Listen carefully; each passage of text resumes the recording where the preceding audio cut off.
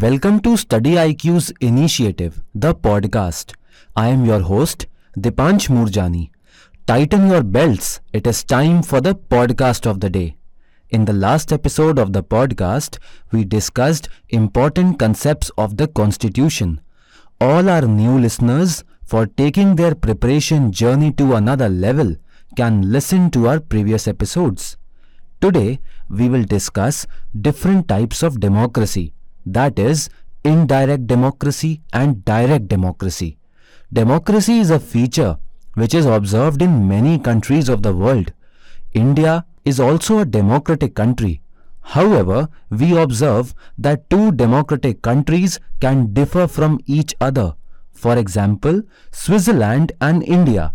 Switzerland is an example of direct democracy, whereas India is an example of indirect democracy.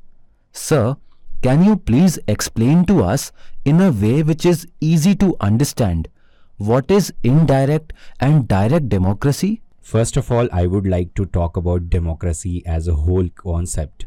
Democracy is that form of government in which the supreme power lies in the hands of the people. In a democratic country, every citizen has one vote that can be cast in favor or against of the government policies. Further, in a democracy, the response of the citizens acts as the foundation of the government. It can be in the form of direct democracy or indirect democracy. Direct democracy refers to the system in which citizens has the right to take part in the decision-making processes. On the contrary, in indirect democracy, it implies a democracy in which the citizens choose their representative to actively participate in the administration of the government and act on their behalf. Sir, we find some references which say that Indian democracy is a government of the people, by the people and for the people. However, India is an example of indirect democracy. So can you elucidate on indirect democracy? Indirect democracy is a form of government in which people elect representatives who adopt laws and make decisions on their behalf. In modern democracies, it involves electing legislators and an official responsible for executing laws, who might be elected directly like the US President or indirectly like the British Prime Minister or Indian Prime Minister. Indirect democracy is also called representative democracy. Sir, after understanding the concept of indirect democracy, there is a concept of direct democracy, which is not easy to understand. We often think that direct democracy is more or less similar to indirect democracy, but in reality, it is not similar. So, can you enlighten us on direct democracy? To talk about direct democracy, I would like to talk about its history. The first examples of direct democracy can be found in the ancient Greek city-state of Athens, where decisions were made by an assembly of some 1000 male citizens. Also, in the year 509 BC, in ancient Rome, citizens gathered together and created history by establishing Roman Republic. One of the earliest instances of democracy in a civilization was found in republics in ancient India, which were established sometime before the 6th century BC and prior to the birth of Gautam Buddha. These republics were known as Mahajanpadas, and among these states, Vaishali was the world's first republic. The democratic Sangha, Gana, and Panchayat system were used in some of these republics. The Panchayat system is still used today in Indian villages.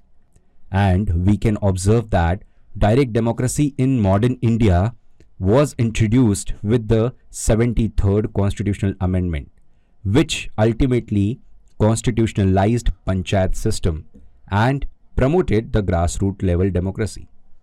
Sir, just now we learnt about the history of direct democracy. So now we are eager to know how we can implement direct democracy. Are there any tools for implementing direct democracy? Yes, there are different tools to implement the direct democracy. The first tool to implement direct democracy is referendums. A referendum is a mechanism by which a citizen can vote on legal issues which may bind or may advise the government body that refers to that issue and this issue to be voted. The votes will have an effect of accepting or rejecting the government's proposals. A popular example of a referendum in today's time is that the Brexit, where United Kingdom, which is regarding whether the UK must exit the European Union or not. This took place on January 31st of 2020. This was one of the most talked about referendums in the history of international politics. The referendum ultimately resulted in the UK leaving the EU. That means UK was no longer a part of European Union. After almost 52% of the voters, that means citizens of UK, were in favoring of Brexit. The next tool to implement the direct democracy is citizens' initiative. It essentially refers to a direct vote, whether it is binding or advisory on a specific legal issue that is initiated by the people.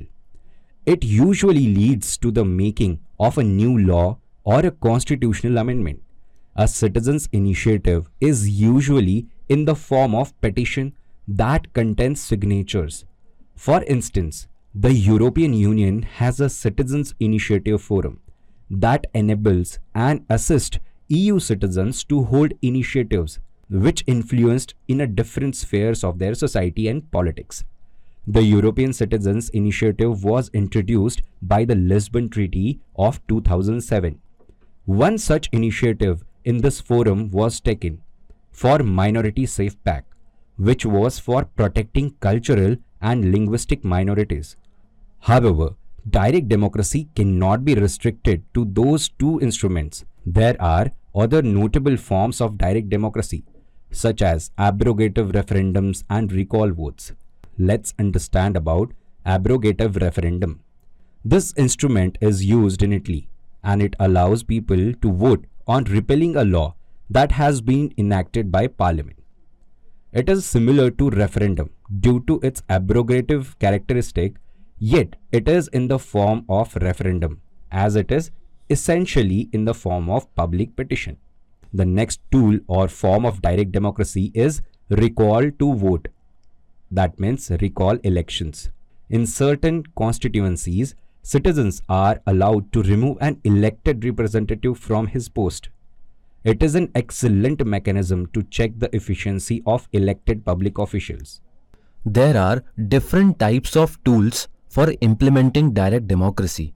Sir, in Indian context, is direct democracy available?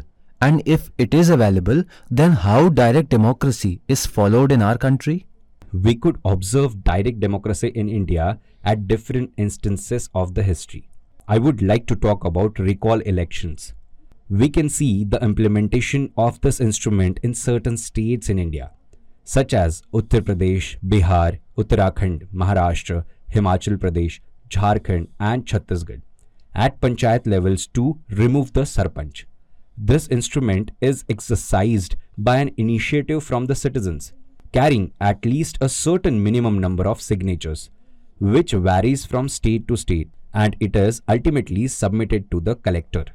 Recall elections also can be witnessed in its implementation at the municipal level in the states like Madhya Pradesh, Chhattisgarh, Bihar, Jharkhand and Rajasthan.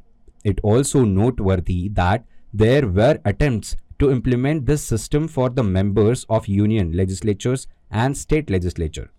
This was first introduced as a constitution amendment bill by C.K. Chandappan in the year 1974 in Indian Parliament, receiving the support of Atal Bihari Vajpayee. However, the bill was never passed. There was also a private member bill in recent times, which is Representation of the People Amendment Bill in 2016 by the Member of Parliament Varun Gandhi. The next tool we could observe in India is referendum. There is no mention of a referendum in Indian Constitution. It is neither explicitly allowed nor disallowed. A referendum in India will not be legally binding. The first referendum is Sikkim referendum. In 1975, a referendum to abolish the monarchy in Sikkim was successfully passed. This led to the proclamation of Sikkim as an Indian state. Goa status referendum. This referendum was held in January 1967 to decide the fate of Goa, whether it should be a separate territory in India or whether it must become a part of the state of Maharashtra. The people of Goa voted for the region to be a union territory, which subsequently became a state in 1987. We are now able to figure out how direct democracy is followed in India. Now, can you tell us some advantages and disadvantages of direct democracy? The first advantage of direct democracy is promoting participation in politics. One of the positive aspects of direct democracy is that it encourages citizens to be more aware of political situations in their nation and also allow them to participate in the decision-making process. The second advantage of direct democracy is that more autonomy for ordinary citizens is given. Direct democracy benefits citizens as it gives them more autonomy or control over the policy-making process. Whereas in an indirect democracy, the citizens have their autonomy limited to electing their representatives. The next important advantage of direct democracy is transparency. Direct democracy allows citizens to have a transparent relationship with their government. It allows them to express their preferences on important political matters freely. The government will also be forced to let citizens have access to crucial information that influences the decision-making processes. Direct democracy is said to be a democracy in its purest form. The concept of democracy in itself is centered around giving the power to make decisions on the general public. In indirect democracies, democracy is practiced by appointing ministers and members of the legislature through the elections, which allows citizens to be involved in the decision-making process indirectly. The direct form of democracy forces the government to enact important laws, is the next advantage of direct democracy. Through elements of direct democracy, citizens can suggest and push the legislature to amend the already existing laws or implement new laws pertaining to issues that concern them. It is likely that the legislature may hesitate to deal with or be unaware of crucial issues that impact the general public. However, direct democracy is a doorway for the citizens to push that government's decisions and attain their needs. Direct democracy also prevents unexpected changes in the law. Through referendums, governments can propose law or amendments to the citizens, upon which they can cast their votes. With this, they will not find any unexpected changes in the law, and they can also have say in the lawmaking process. These were the all advantages of direct democracy. Now I would like to highlight some disadvantages of direct democracy as well. The first disadvantage of direct democracy is that it may promote irrationality of the voters. Most voters may vote irrationally without considering or weighing all the positive and negative aspects of a certain policy. It is very likely that many voters will be led by their emotions instead of making a decision based on facts. It is most likely to happen if the proposed policy touches upon sensitive issues like minority rights, reservation, abortion, arms control, and so on. This is one of the major flaws in practicing direct democracy. The next disadvantage is polarization. Using instruments of direct democracy can also lead to polarizing opinions of controversial issues by stripping off their nuances. This is likely to lead to instability in country's political climate. The next important disadvantage we would like to understand about direct democracy is that it may harm the rights of minorities. Another thing that direct democracy could compromise rights of minorities. Instruments of direct democracy are capable of giving effect to the shallow interest of the dominant communities, which can undoubtedly marginalize the oppressed communities even more. The next disadvantage of direct democracy is higher expenses. Democracy in itself is an expensive affair, as the holding of regular election takes up a lot of time, resources, and funds. The practice of voting on policy matters is likely to add more burdens to the economic and democratic country.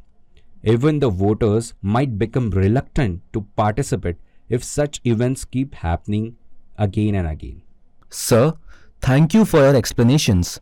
Dear listeners, we hope now you can easily differentiate between direct and indirect democracy.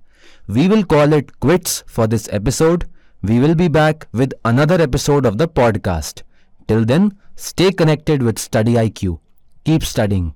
You can listen to this podcast on Google Podcast, Kuku FM, Spotify, Hubhopper, Apple Podcast and other audio streaming platforms. Links are pinned in the comment section below. Thank you.